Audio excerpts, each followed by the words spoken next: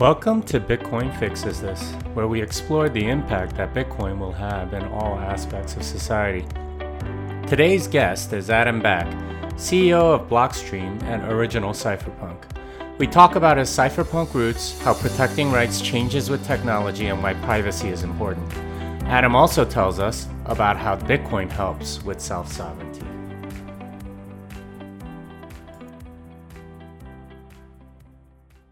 Adam Back, how are you these days? Pretty good. Yeah, anything crazy going on with COVID where you are? Yeah, I mean, the death rate's pretty low. There's been a little bit of a pickup in transmission in Malta, but I think it's generally people are recovering with a high rate of success, probably because of 300 days of sunshine per year and Mediterranean diets. I hear vitamin D3 is related, but who knows? There are 100 variables, and evidently the medical experts do not fully understand all the factors yet. Yeah, makes sense. So you're kind of a famous cypherpunk. Can you tell us the story of how you became a cypherpunk? Like, what was the process? Well, so I was always somebody who's a bit more kind of anti-establishment or want to think independently about things, not take things as stated, not want people telling me what to do kind of thing. And so didn't have a lot of built-in respect for anybody or anything unless they proved otherwise. So of course I was polite about it, so people maybe didn't, find that abrasive, but nevertheless, that's my outlook on life. It doesn't matter who somebody is or what their claim credentials or experience is. Let's see the proof of the pudding. Can they deliver? Can they do what they say they do? And so on.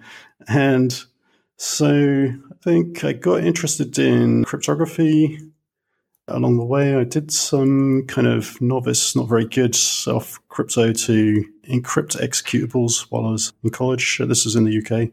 And college in the UK means probably what the US and Canada would call high school, 16 to 18 A-levels. So they had some computers, and I taught myself Pascal, and I also wrote a kind of self-encrypted binary thingy that you could leave things on the shared drive, and when you run them, you would put in a decryption key and it decrypt itself and then run itself.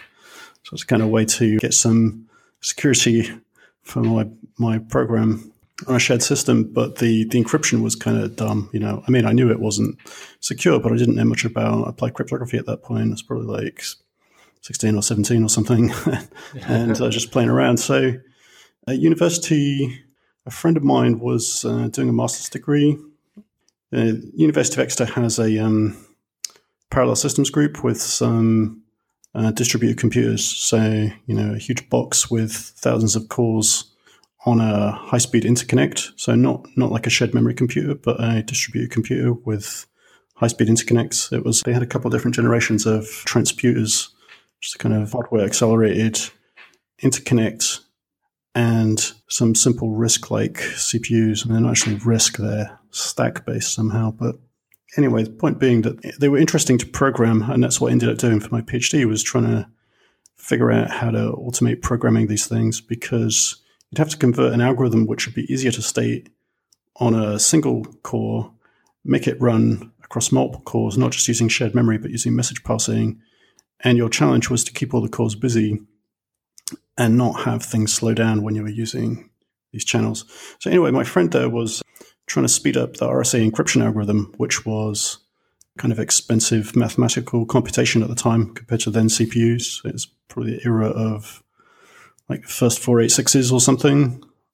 So, 33 megahertz or 66 megahertz 486 was about as fast as it came, which wasn't very fast. And these transputers were less powerful again, but there were thousands of them. So you could get to do a lot if you could figure out how to effectively farm your work out and have the interim results flow through the system with some buffering so that no cores got stuck idle waiting for the next work packet and things like that. So it's kind of interesting challenge.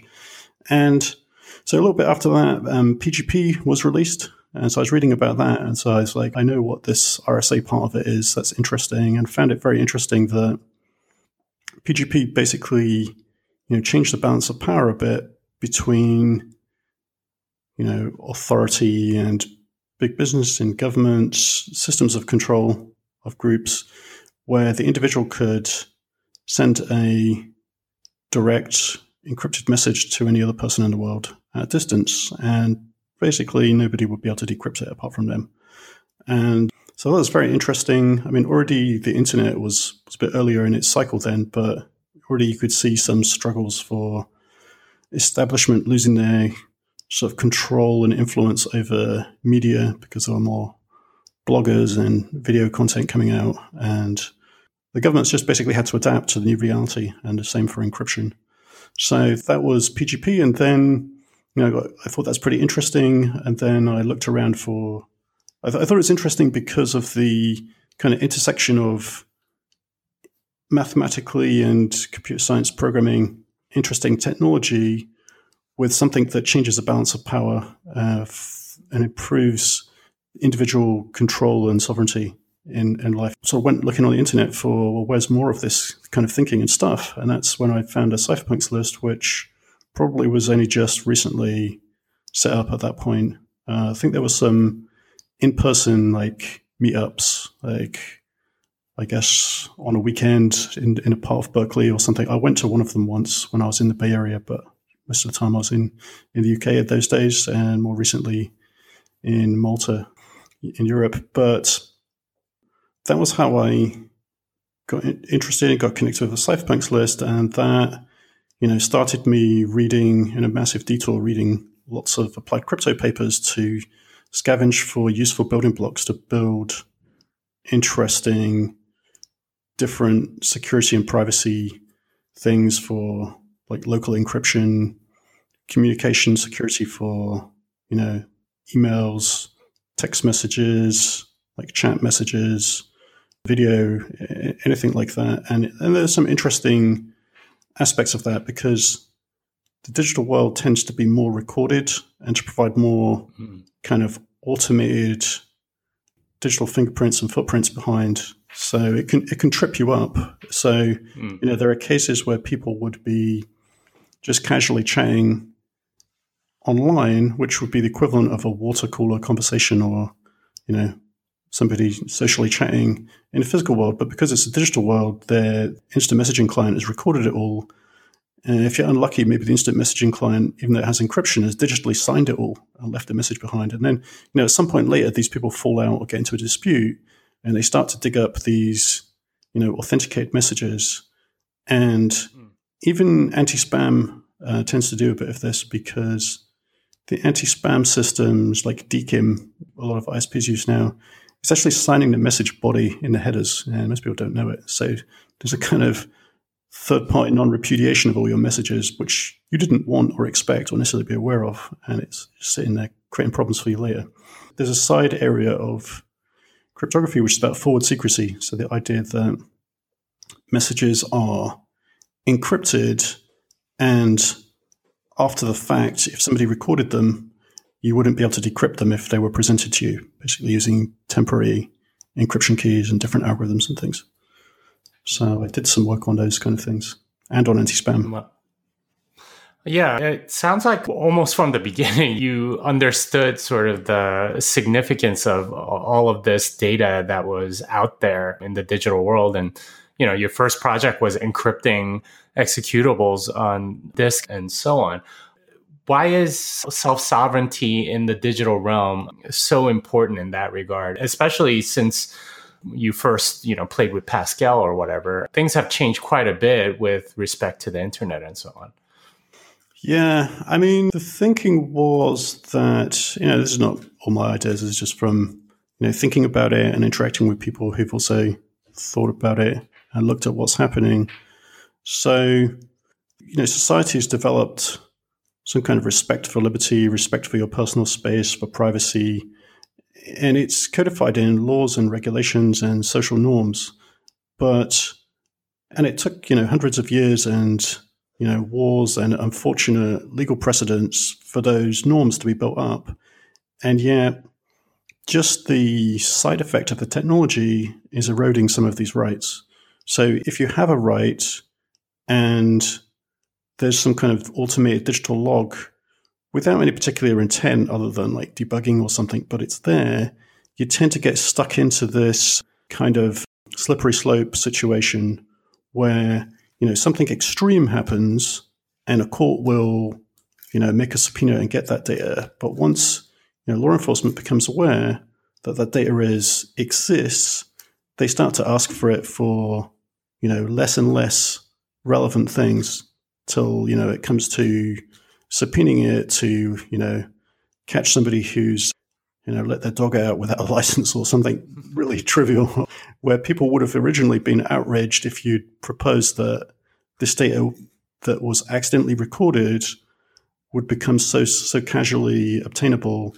And, some of it's obtainable even without any kind of legal authority, just by asking, basically, or ends up even being sold for marketing purposes, or, companies looking for an extra revenue stream will just sell it without the user's awareness to governments and all kinds of people who want it for various nefarious or just, commercial reasons to advertise more effectively.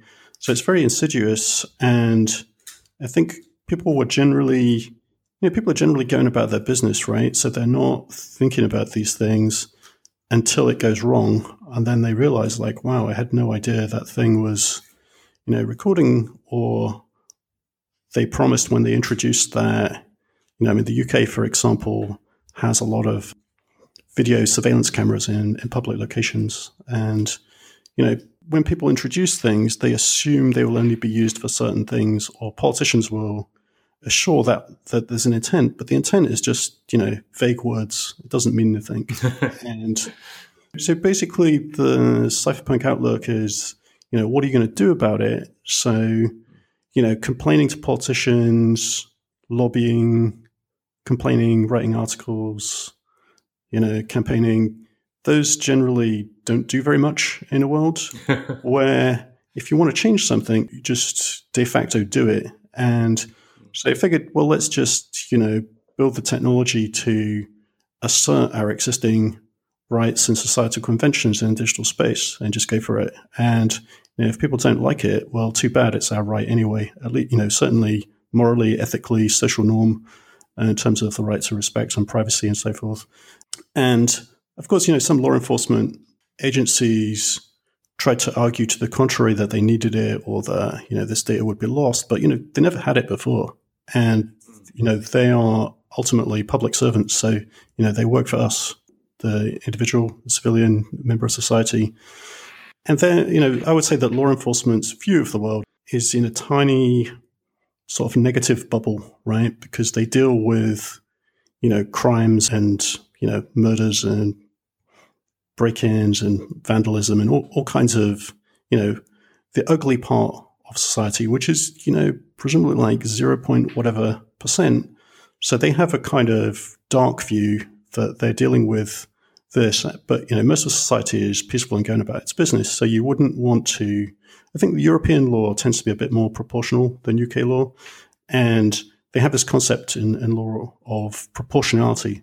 So I would say the police tend to have a poor kind of balance on proportionality, which is, you could recover, a small percentage more in burglaries or in some particular type of crime. But if you stripped everybody of their privacy, the cost is too high for society. If everybody's kind of self-censoring because they feel like Big Brother's looking over their shoulder, there are psychological studies showing that that's a pressure that weighs on people psychologically. It modifies their behavior. They feel unhappy. So that's not worth it to society. And also there's a risk in all this data recording that you get some kind of malignant or, fascist regime that creeps up on you, where society reacts to some event or disaster and introduces more and more draconian laws, originally with, intent to deal with disaster, but it just slides into kind of Orwellian superstate. So I think it's incumbent on us to, to hold the line and use encryption, to use privacy. And, for example, financial privacy is another part of that. So, there are some moves in some countries to eliminate cash, like even before the COVID, which, caused people to get worried about contact passing of variants on paper notes. But I'm not sure if that's been clearly analyzed or not, but anyway, it's something people think about. So, but even before that, some countries were trying to remove cash. And I think, the basic privacy in how you spend your money versus other people in society and even the government is important because, if you want to donate to a political cause or, buy a book or watch a movie, it should be nobody's business how you spend your money.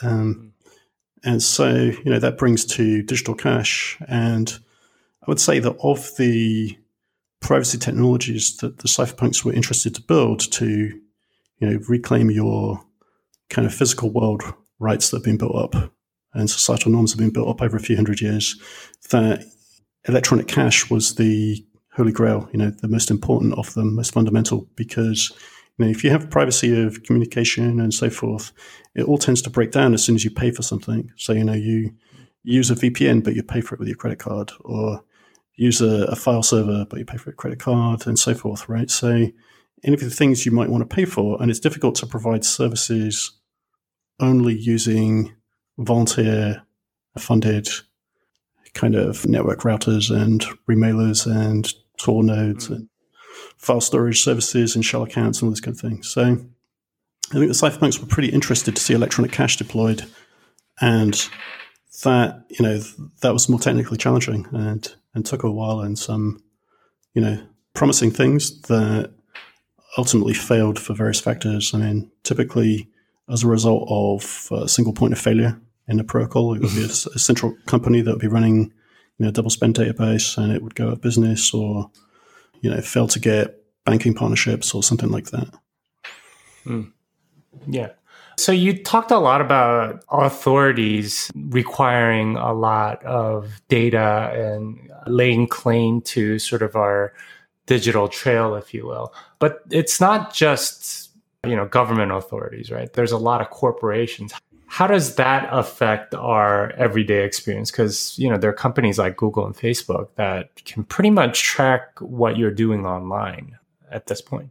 Yeah, I mean, that's something else that's crept up on people. So I think people were initially thinking about the risks of government, law enforcement, that kind of thing, and the intelligence agencies, which, Snowden blew the whistle on, was clearly far more widespread than people ever anticipated and exceeded societal norms and expectations. So it's good to see that reset in people's awareness. But corporations are an interesting one. So I think it's not generally by malicious intent, but nevertheless, collecting and amassing too much data in one location is almost evil in itself. So Google got away with a lot with their corporate logo of, don't be evil, but effectively they amassed so much data that it's like an evil data repository because, ultimately the audit trail and the indexed, weighted interpretation of people's browsing habits over time, maybe knows more about people than they know about themselves. I mean, it's just spooky how intrusive that is. So, and I think the interesting observation on that is that you're not paying for it directly. And so people have made this quote that, if you're not paying for the product, you are the product. And so basically, unfortunately, there's a lot of companies that do monetization by providing free services, but indexing users' habits, reselling it to third parties, monetizing it through different networks. And there's some kind of fantastical graph of all the companies in the ad workflow.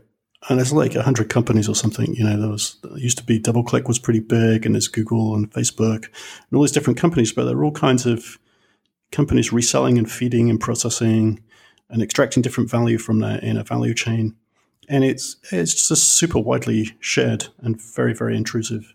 So I think, some people have talked about regret, from the internet protocol communities like the ITF and people who, develop protocols to do name lookups and encrypt web pages and encrypt emails and so on, that they messed up and they should have built in more security and privacy by default at a lower level. So, IPv6 provides some more of those capabilities, but there's a lot of company workflows in monetizing users built up around the current infrastructure.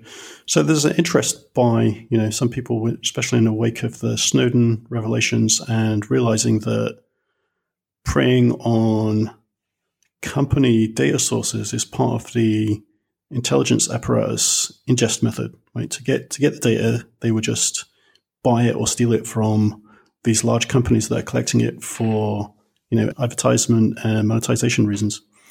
So I think the solution is more, self-hosted kind of software, more end-to-end encrypted software, and a rejection of these centralized monetization platforms. I mean, Facebook in particular has developed itself a bad name by just aggressively abusing privacy settings. And, there'll be a backlash and they'll turn it down a bit and then they'll creep it up again.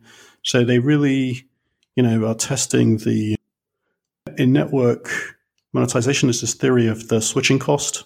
So, if you've got a cell phone plan, they can charge so much, and the threshold is they charge too much and you switch to a different provider, but there's an inconvenience factor. So that's the switching cost. But I think Facebook is just basically abusing the line of being so privacy invasive and obnoxious that users leave. And fortunately, most users aren't aware, or it doesn't become a pain point for them. But, there is backlash which hurts their corporate PR. And so they do back off a bit when people complain. But I think, things like that are quite bad structurally for society, because they built up these big databases that could be, obtained by a bad regime that would come to power. So, there are stories in some countries when there would be a revolution that the invading army or the intelligence officers that come behind would go and grab public registers so that they could know who to tax, who to seize property from, figure out a map of who is influential or owns businesses so that they could establish control in society. So, you can imagine the digital version of that. If the government changed, if it's an internal thing or an external thing, these data sources are just too invasive and dangerous for individual liberty, I think.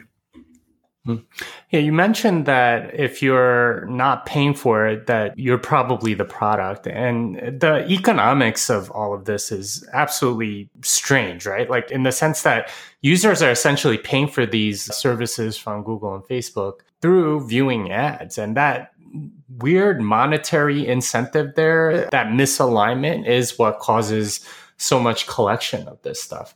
So what other ways does money affect this lack of privacy that we have right now? Well, most things are, the, payment space is very tracked too. Certainly any kind of bank account, domestic or international wire transfer, the only thing that has much privacy is cash, paper cash. There are some prepaid credit and debit cards which have, modest amount of privacy. But certainly anything that's connected online, buying things from online stores or eBay or Amazon, using PayPal or debit cards, is very tracked and profiled. So again, for monetization reasons, and humorously enough, not to your advantage. So some people had realized that Amazon was actually charging more to repeat customers. So you'd be better off to create a fresh new profile each time, and they try to entice you by giving you a better deal as a new customer. So you'd think you're getting loyalty by, logging in and having brand loyalty, but it's actually the inverse. And the same for kind of location tracking. So it turns out that you would typically be better off using a VPN or picking a remote location and a new account for many kinds of bookings, like things you would buy online, and airline tickets, hotel bookings, travel bookings, and even some products are differentially priced per location. They're basically looking to charge different people different amounts of money based on statistical evidence of what those locations will tolerate, I guess. So the financial privacy is pretty bad. I think that was your question, right? So, and Bitcoin improves that, too, because it has a reasonable amount of payment privacy. At least it's sort of permissionless, not directly and easily tied to your, name, social security number, passport number, that kind of thing. That brings up a question for me. Do you think people actually want privacy? Like you and I obviously want privacy, and we understand sort of the ramifications of not having it. And like the example that you gave, our financial data is being used against us to charge us more money for the same product and things like that. How would you convince the normal person about the importance of privacy or why they should want it? Because like all the data that we have is that most people don't really care. Yeah, I mean, I think it's a bit like an insurance policy. People often don't care until they realize they should have cared, at which point it's too late. And there have been, occasional sort of side effects, like insiders or criminals getting access to the data and using it to, figure out when somebody's on holiday to burgle their house or to target someone. There have been cases with police abusing police data. So, every organization has potential different grades of criminal intent inside it, just because it's a cross-section of society. So there are risks in building up this data and unauthorized access to the data. So the safest thing is it doesn't exist. And I think the other thing that I find quite interesting is the collection of revenue from advertisements is quite inefficient. So I would say that, the annoyance factor to the end user has a higher cost than the value delivered to the company trying to monetize it. So probably it's got to a balance because it's so scattergun and badly targeted that people just get annoyed and frustrated by being bombarded with irrelevant advertisements. That it's just a distraction to getting by on the internet. People install ad blockers, and then the ad blocking companies start selling bypasses. It's actually a business model for ad blockers. And so, what can happen is that you might prefer to spend, $10 extra a month to get no advertisements. And maybe that's more than the advertisers were getting out of you, even though you were bombarded with, 10,000 ads in a month or something, scattered across different platforms, across all around web pages and on mobile phones. Particularly annoying on mobile phones when the screen real estate is already small enough that it's just, extra frustrating to have some of it tied up with advertisements that are irrelevant. So I think that's another argument, right? That if you, to get out of being the product and just straight up pay for the service, so I think part of it is culturally people don't like to pay for things on the internet. They want free software and free services, right? And so that's the mistake. Now, back in the 2000s, like 99, 2000, 2001, 2002, I worked for a privacy tech company in Montreal, Canada called Zero Knowledge Systems. And they were building a kind of Tor-like network. And at least according to the CEO, Austin Hill, they did some kind of privacy survey and asked people if they would give a DNA example in exchange for, a free hamburger, just to see how much people would care about privacy. And the results were not good, shall we say. So people are maybe not that attuned to privacy risk and a bit more awareness of the kind of risks that are building up would be good. So I think Snowden provided a bit of a wake-up call, but even in this kind of advertisement value chain and corporate database world, the real picture of just how much, how many petabytes and petabytes of cross-indexed and resold and hundreds of companies sharing it, but how invasive that is it's just scary. People should be aware of it and taking countermeasures, in my opinion. All right. So say that, people listening to this are convinced that they should have more privacy. How does Bitcoin help in that regard? What does it do for privacy and self-sovereignty? Well, I think it does a few things. So for online payments, you can order something, particularly if it's online content with more privacy.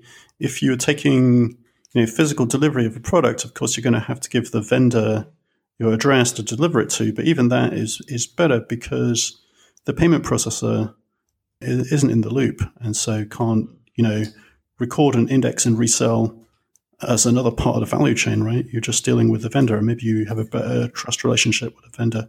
So I think that's interesting, and certainly there are people who have, taken pains to order privacy-sensitive or security-sensitive equipment in that way, like maybe a hardware wallet for storing Bitcoin on. Maybe you don't want your, that to be on a bank statement or get indexed and resold too much because those databases leak. It's not just a question of like criminals get into them. They have major blunders pretty frequently and leak huge databases. I mean, some of the most infamous ones are, like a third of the population of the US in one shot for a credit agency, IT security failure and things like that. So it's pretty dangerous because the companies are not able to control the security of it, I would say, is the general pattern. So I think, so you get some financial privacy from doing that or reduce the number of companies involved in knowing the information to the ones required, which helps. And the other kind of soft sovereignty, which is maybe a little bit less about, it's partly about privacy, but it's a kind of asset protection concept. So I guess, for people in the US, some people will be aware that it varies. I mean, the US business environment tends to be fairly litigious. So if people feel wronged in any service provision, they will, reach for a lawyer and look for financial compensation. And so there are professions where it can be risky that you could become personally liable. So doctors and dentists are kind of known for that. And I guess they spend a lot on professional liability insurance, but even that may not be enough sometimes. So, one form of asset protection is in some states, for example, Florida, your main house, your main residence is insulated from those kinds of lawsuits. They can't be, seized or used to pay a fine or penalty or, so you won't lose your house basically as a result of that kind of lawsuit for damages. And so I guess Bitcoin reduces but that's not easy, right? If you don't live in Florida, what do? You get a second home. That's expensive. Maybe somebody has a dentist practice that's quite successful. That could be a fairly lucrative line of business. Maybe they could afford to do that. But for the average person, the cost of entry is a bit high. So I think, the asset protection space is something that's available to, wealthier people who are trying to protect, hundreds of thousands of dollars, maybe $500,000 plus or something. But Bitcoin lowers the barrier of entry to, you can do that with, $1,000, right? You can, set up a wallet, buy some Bitcoin, and now it's, depending on how you bought the Bitcoin, people may or may not know you have it. If you bought it for cash with local Bitcoins, then it's not obvious that you have it. So that's a kind of disaster fund insurance policy in a pinch. But, even if people know you have it, at least they can't preemptively seize it. If you've got self-custody, they have to, come and demand it. And of course, there are valid reasons why, law enforcement might demand money from somebody, but I think it's a better precedent for kind of societal balance that they have to talk to you about it or prevail in a court case. The burden of proof is on them and not on you. Right, because particularly, again, in the US, not to pick on the US, I'm sure there are many other countries with similarly egregious kind of imbalance of establishment versus individual control and sovereignty. But in the US, they have this sort of synthetic construct that law enforcement can sue the inanimate object of, a pile of cash or a bank account. And so they will start a court case by seizing all your money. And at that point, you can't afford a lawyer, so you're already disadvantaged, and your adversary is like a government with infinite budget. And, so some police departments basically get to keep some of the impounded money, and some of the money is impounded incorrectly, but the victims of this money impounding malincentive lack the funds to get it back, because all their money got frozen, and it takes lawyers to get it back. It takes lawyers' determination and persistence to get it back. And the people who do get it back, but it's very expensive and it takes a long time. And in the meantime, they may, their business may fail because they don't have the cash flow to keep it operating, things like that. So I think the kind of, the step of the asset protection aspect is interesting because, they may know you have it because they can see you filed your taxes, you showed any gains you took, and possibly the exchange may self-report your transactions. That kind of happens in a lot of bank accounts and trading accounts. They get self-reported by the institution to the respective tax authorities. So they may know you have it, but they still got to come to you to get it. Unless, of course, you leave it on the exchange, then the same kinds of liens and freezes can happen as normal. So this is why I think, self-custody is interesting, and it can be difficult to self-custody, larger amounts because it has a cash-like property. But you can do some smarter things like multi-sigs, where you have a security service provider that provides you similar kind of sort of security assurance and services with two-factor authentication, potentially even involving humans or custodians as a bank or a brokerage account, but where you have one of the keys. So, they can't take the money preemptively without you co-signing. And in the case of the Green Address security model, so Green Address is a Bitcoin wallet by Blockstream, it has a kind of hybrid where it's multi-sig with a security service normally, but if you accidentally lock yourself out by losing the two-factor authentication, after a period of time, a default 90 days, you get back single custody. So in that way, you get the benefits of kind of separate security service with two-factor authentication methods that are common in banking and online brokerage accounts. But, Blockstream particularly can't be ordered to freeze your money because, even if we stopped co-signing it, you'd be able to take it yourself after 90 days. And there's nothing we could do about that. That's, part of the smart contract on the blockchain, and you have your pre-signed transactions. So then it's down to the kind of decentralization and finality, permissionlessness of the Bitcoin system. So I think, some investors and institutional investors in Bitcoin have talked about it as the sort of asset protection kind of asset, a commodity that has asset protection features. So that's a kind of interesting concept in itself. So it's returned to a kind of more bearer concept in a world where fewer things are bearer. And, I guess COVID is also making people less keen to handle paper cash generally, at least interim, until that situation resolves itself. Yeah, so I think what you're talking about is basically if you have a trusted third party that leaves you vulnerable to having your assets seized or confiscated, through civil asset forfeiture and many other things, but actually possessing it as a bearer instrument, that makes it much easier to have self-sovereignty over your own stuff. Right. Not to mention privacy. Right. Yeah, there are certainly people in history and, people even our generation or the previous generation who, had to summarily leave countries for, war or political regime change reasons. I have some friends who left Hungary and his parents did, it's a guy about my age. And, they had to leave for what they could take out with them and, start a new life because the regime change was not good. So, the ability for people to hold onto and retain the fruits of their labor is, an important sort of quality of life and very fundamental thing, right? And I guess that brings to another Bitcoin-like property, which is a bit nascent, but is the store of value concept. So fiat currencies like government-issued currencies, US dollar, euro, Swiss franc, British pound, are prone to inflation over time. And historically, they haven't actually lasted that long between defaults, like maybe 50 years or something. So people look around today and they think, what do you mean?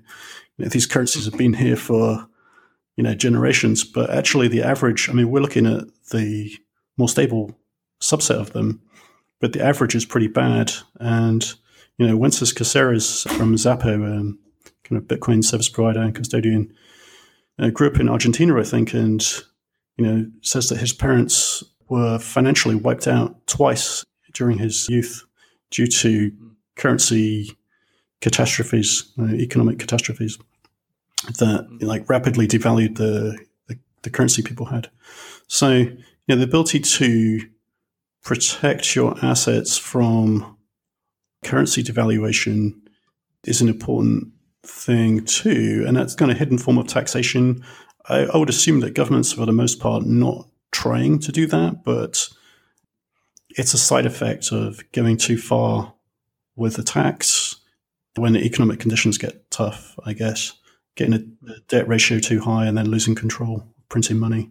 And it's happened many times. So now, of course, it's also fair to say that, mostly people don't store money as cash if they want to hold on to its value for the longer term. Like any financial advisor will tell you, if you've got some money that you are prepared to invest for 3 to 5 years, you probably want to put it in stocks or property or something else, right? And that's true, but it's also something that disadvantages the less wealthy segment of society because they are more cash-based. So I think this erosion of value is a kind of tax that is unevenly affecting people depending on their economic situation. So Bitcoin is a way to protect against that. Now, of course, Bitcoin is price volatile. So for the moment, that's also don't invest more than you can afford to lose kind of asterisk beside it. But it's heading in the right direction. And there are certainly people who invest in gold for this kind of reason, at least an allocation as a hedge against rapid currency fluctuations. Now, so I think Bitcoin is an interesting promise for that in the future. Yeah, not only sort of protection against confiscation, but protection against inflation is the self-sovereign thing here. And you're right. It's a lot more robust to government interference in that way. And you can do it in much smaller chunks than real estate or something like stocks, which can be seized. And you get kind of both at the same time, which is great. How do you see privacy and self-sovereignty concerns changing, especially in light of, COVID and, all that's going on in the world right now with protests around the world and so on? Yeah, I mean, it's a bit of a dangerous time, really, for financial privacy because, it's a time when politicians can, with more plausibility than normal, say that they need some emergency measure or to do something dramatic, like print an enormous amount of money or institute some temporary controls. And people are much more inclined to go along with it if they see a present danger. And so there are historic precedents which have ended badly with these kind of things, right? So, and I think there's even one today where, people were commenting that, wow, what that country just did basically dissolved its parliament or something, effectively created a new emperor or tsar or something. Now, I mean, they would dress it up and say, well, it was temporary, it was exigent circumstances, but nevertheless, they just destroyed, hundreds of years of kind of democratic institutional cross-checks and controls. So it's a pretty dangerous time for individual liberty, really, I would say. And it's also a difficult time economically. A lot of people are, losing their jobs, relying on temporary government handouts or, emergency money. And if they have assets that they're trying to protect, it's a very uncertain economic climate to protect them within. The stock market has counterintuitively been going up. And people are looking at companies that by many metrics should be, worth a lot less, heavily discounted, shall we say, because the sectors they're in are on standby.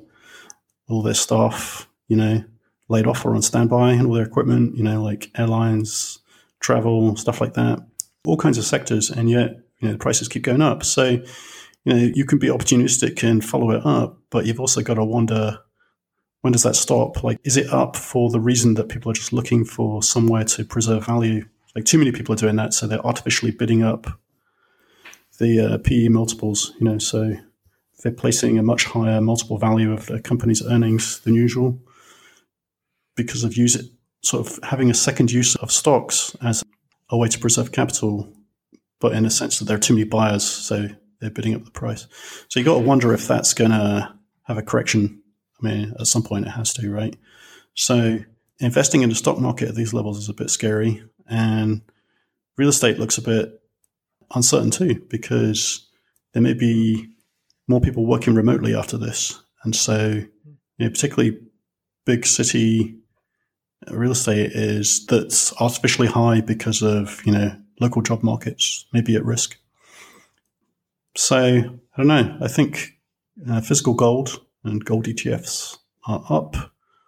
Warren Buffett apparently bought a big gold mining company, uncharacteristically after saying very negative things about gold being an unproductive asset for many years. So we live in interesting times, I think. So we have a lot of governments and corporations that are continuing to erode our privacy and self-sovereignty. How do you see that coming to an end? Will it come to an end as we, progress along the Bitcoin path, if you will? Will it come to an end? I don't know. I mean, it depends on people's behavior, I guess, whether they learn lessons and take defensive action. I think the, temporary, well, they claim temporary, but the impositions relating to COVID are things that have been unpopular and noticed. So, it seems like at least the society's paying attention and would like to dig in and ensure that remains temporary, right? And I guess there is even people who have, taken local governments to court over over control and so on. So in some countries, they're able to kind of use established legal system. But it's difficult. The COVID thing is not an obvious situation about what the right thing to do is. All right. So you're obviously CEO of Blockstream, but from a cypherpunk standpoint, what are some of your long-term goals for Bitcoin as opposed to CEO, I guess? Yeah, well, I mean, I like to try and mix those things a bit because, Blockstream is quite Bitcoin correlated, So the company has a lot of its balance sheet in Bitcoin. All of the employees are paid partly in Bitcoin at fixed Bitcoin rates, like so much Bitcoin per month.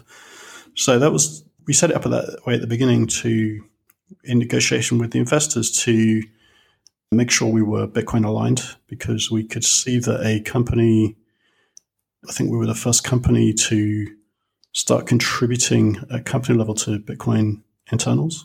And so we could see for ourselves, being involved with Bitcoin before, that would be something that would be, would cause people to ask questions because we would ask them ourselves. So we figured, let's do what we can to protect against that becoming a problem under, future different management, let's say, that kind of situation. So we got quite a few, the investors we had were quite interested in Bitcoin and internet governance and were quite accommodating. So we've got a few things in that regard. But I mean, speaking personally, I'm quite interested in seeing Bitcoin's privacy and fungibility improved. So it's one of the limitations of Bitcoin compared to the previous electronic cash systems like David Chaum's electronic cash protocols and Stefan Brand's electronic cash protocols. They have very good cryptographic privacy, like full unlinkability. So but they're centralized. But the operator of their double spend database cannot link a deposit to the corresponding withdrawal, or to the previous spend, let's say, in a more distributed way of speaking. So Bitcoin doesn't have that assurance. But, there's some ambiguity, some privacy, and it's a bit more pseudonymous, people would say, but it's it's based on coins. Wallets are not directly visible at network level. So it has a lot of kind of best effort stuff. And typically each major release or two of Bitcoin introduces some incremental privacy or fungibility improvements. For example, Schnorr signatures and Taproot particularly helps with fingerprinting, with not disclosing contracts unless the escape clause has to be used. So that's another sort of improvement. There have been some network level improvements as well over time, but it still has, work to do to catch up with the previous systems. So, that was when I got actively involved in Bitcoin, my observation was that the privacy looks a bit weak in the way I described. And so I set about, my free time trying to figure out ways to incrementally improve it, because Bitcoin did solve, the fundamental problem with the previous systems, which is they had at protocol level central points of failure that inevitably failed. So I figured, well, maybe you can have centralized systems with perfect privacy, but evidently don't survive very well. This Bitcoin being decentralized should survive very well. Maybe people at large can find a way to improve its privacy and crypto fungibility, by which I mean this kind of perfect unlinkability property that the previous systems had. So that was the context in which I first proposed confidential transactions, which is a way to encrypt the values of a transaction so that somebody can still run a full node and verify that all the important metrics of transaction and block validity are preserved, but they don't get to see how many Bitcoin are in a UTXO and how big the change in the payment is. The change in the payment are not always distinguishable, but they become more distinguishable if you can see the amounts, right? So we ended up incorporating that into Liquid. So, if people are interested to try out confidential transactions, they can install the Green Dress wallet and set up it has two profiles, one for Bitcoin and one for Liquid. So if you set up the Liquid profile with a seed and, follow the guides on how to swap Bitcoin for Liquid Bitcoin and back, you can then transact Bitcoin with confidential transactions. And you can also transact other things like tether US dollars with the same property. And actually, at network level, depending on how you transact, and if you have a transaction with multiple assets in it, it can become ambiguous to the network level whether an asset is even Bitcoin or Tether or something else. So you get ambiguity about the asset type as well as the asset amount. So that's pretty cool. So, I'd like to see, in principle, something like confidential transactions eventually make its way into Bitcoin. And that was the initial, it was proposed before sidechains, Liquid was ever a thing, and before Blockstream was set up. So, but there are a number of kind of more detailed technical trade-offs that I think ideally need to be improved, like the space efficiency and the guarantees about inflation prevention and quantum computers. There are lots of kind of interesting and tricky trade-offs in play. But the technology is improving over time, right? So bulletproofs made the proofs quite a bit smaller. You can see on Liquid, if you look on a block explorer, that a confidential transaction is typically about 10 times bigger than a non-confidential one. But because the fee rate on Liquid is 0.1 Satoshis per byte minimum, a typical confidential transaction costs about 1 or 2 cents US dollars. So it's pretty low cost for the moment. For the moment being, it's just, uses a fee market like Bitcoin. It's just not at capacity. So there's not much fee contention for now. So it can be, cheap and fast as well as confidential. So that's one type of confidentiality, but it would be very nice to see a way to get stronger cross-linkability protection, sort of unlinkability between inputs and outputs. And Liquid doesn't do that. Confidential transactions doesn't do that. It makes things a little more private and ambiguous because from the outside, you don't know how much is being transferred or maybe what type it is even. So it's a bit harder to correlate which transactions might come from the same wallet, that kind of thing. But ultimately, there are inputs and there are outputs and you can see them. So, there are techniques to do this, but today they are, computationally expensive, result in large proofs, or rely on novel crypto assumptions which are risky, which have significant risk of in-the-field security gotchas at the algorithmic level over time, or even the implementation level because they're complicated. And that's happened a couple of times in like privacy coins, where people have had an implementation bug, and I think in one case a bug in a pre-existing paper that they'd implemented according to the paper was actually flawed. And I think one of them actually suffered unrecovered inflation, and the price went up because cryptocurrency is irrational at times. I won't name the altcoins because I don't want to advertise them. Don't like altcoins very much. I prefer I think Bitcoin itself is a very interesting innovation for society and self-sovereignty. And I tend to think of altcoins as a kind of dilution of that effect and a distraction. So I think that they will ultimately sort of get eroded and become less popular. And if you look at them over time, that tends to be the case anyway. Over like 3 or 5 year time frame, most of them kind of get delisted, cease to be maintained as their promoters move on to the next one. All right, so final 2 questions. First one is, 5 years from now, what's your best and worst case scenario for Bitcoin? Well, best case scenario is, more fungibility. I think self-extensibility is interesting. So, Blockstream, we started investing into formal security for Bitcoin smart contracts and self-extensibility, which is simplicity. Again, it was something that predated Blockstream, originally proposed in the Bitcoin context, simplicity, by Russell O'Connor in, I think, 2011 or something. So he's been working on that for a few years now, and we made a Bitcoin sort of reg test release, so like a developer release of simplicity on Bitcoin and simplicity on Elements, which is the open source platform that Liquid is built using. And we hope to get that into Liquid late this year so people can try it out.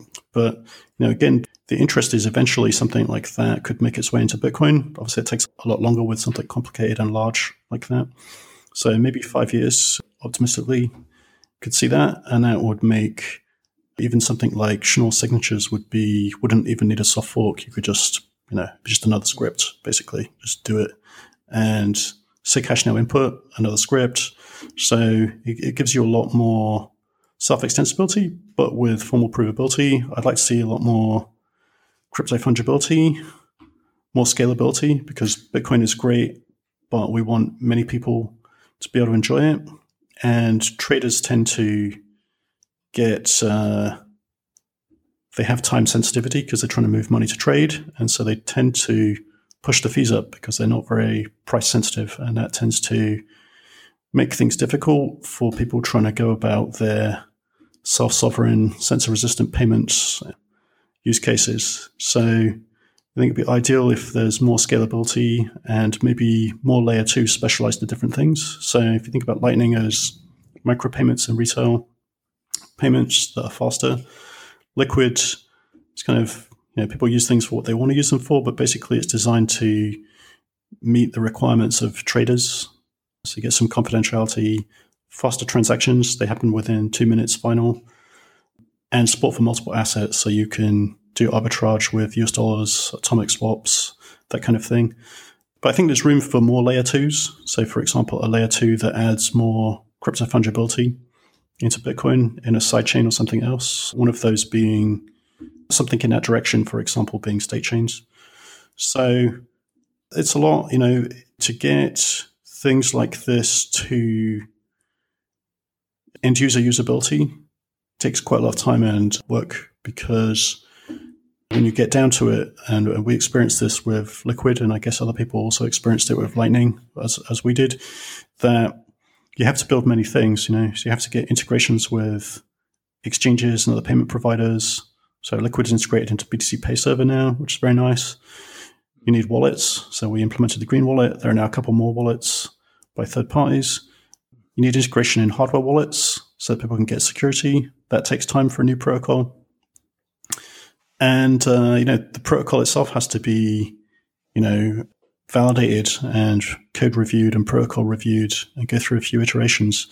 So, 5 years could be a time frame within which we might see, an additional major layer 2 for fungibility or scalability or both, So that could be interesting.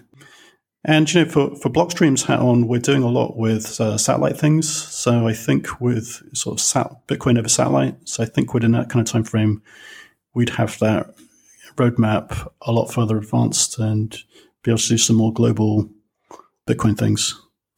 So we're actively working on things always on that front. All right. So what about the worst case scenario? I don't know if you. Oh yeah. So the worst case scenario, I mean, I think the kind of black swan risks are kind of regulatory backlash. I think those risks actually may be more price than adoption, because I would say that Bitcoin has reached a bootstrap adoption level, by which I mean that even if outlawed, everybody knows somebody who could, OTC trade them some Bitcoin for cash at this point of deployment. So it would be, sort of more of a gray market kind of thing. But as we know, gray markets can survive and thrive. And in fact, I think something like half the world's economy is gray market. So it's not necessarily a barrier to use and adoption. It depends on the culture and people's kind of level of caution, which varies by culture. But, obviously it would, if there was a regulatory backlash or something that degraded the fungibility between exchange, Bitcoin on exchanges, trading on exchanges, and cash Bitcoin. So you could think about that happening in gold, where there's sometimes a discrepancy between physical gold and gold ETFs. In that case, because people think that the gold ETFs are too rehypothecated. But in this case, it could be like, a fungibility breakdown between physical Bitcoin and exchange traded Bitcoin. It's not great, but I think Bitcoin would power through that too, because it's ultimately down to economics, and people have an economic need, and Bitcoin solves it. And it's also a need that is an inherent differentiated value proposition. So I think banks can't and won't compete with it, because they can't provide permissionless finance because regulations prevent them. And so there's always that case for Bitcoin. That's a niche for Bitcoin. Okay. All right. So 20 years from now, how do you think Bitcoin affects people's privacy and self-sovereignty? Well, I think it's a whole brave new world, isn't it? So I think, a lot could happen in that time frame. Society, I think, has been significantly, if you look at previous 20 years, with rapid adoption of the internet and that, changing people's personal habits, information habits, social habits, geopolitical views, even, revolutions were considered to be significantly affected by access to international news, ability to use social media to coordinate a local revolt or political overthrow or protest. That's just people's ability to instant message or something, even without encryption. So, imagine what free market money could do to geopolitics. And, things are already, so the kind of global economic status quo was not that healthy since 2008 already. So while COVID has kind of sort of been an event, the things that are unfolding are partly stored. Quantitative easing hadn't unrolled from 2008, for example, so it was kind of stored up problems.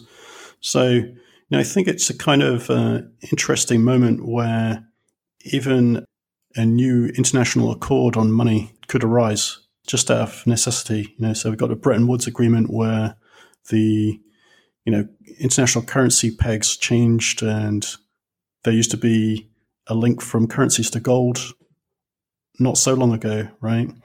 So something like that might arise even. So, there's a lot of stuff up for grabs. And if governments fumble things, people will just take things into their own mind and into their own hands and use a different asset class to transact internationally. So, the period during which a currency holds its world reserve currency status has historically, not been that long. And so it might even be within that kind of time frame that it could change. Of course, that's hard to predict, but, there are a lot of headwinds for national currencies and reserve currencies right now. Okay. Well, thank you so much for joining us. Where can people find you? On Twitter, Adam3US, and I have a webpage with some various cypherpunk projects over the years, which is cypherspace.org, cypherspace.org, and Blockstream products, like Green Address, Liquid, things like that. If people look for that, it's at Blockstream on Twitter or blockstream.com, and there's a list of products on there. Okay, well, thanks. Well, that wraps it up for this episode of Bitcoin Fixes This. Adam can be found at Adam3US on Twitter, and his company is at Blockstream.com. Until next time, fiat delenda est.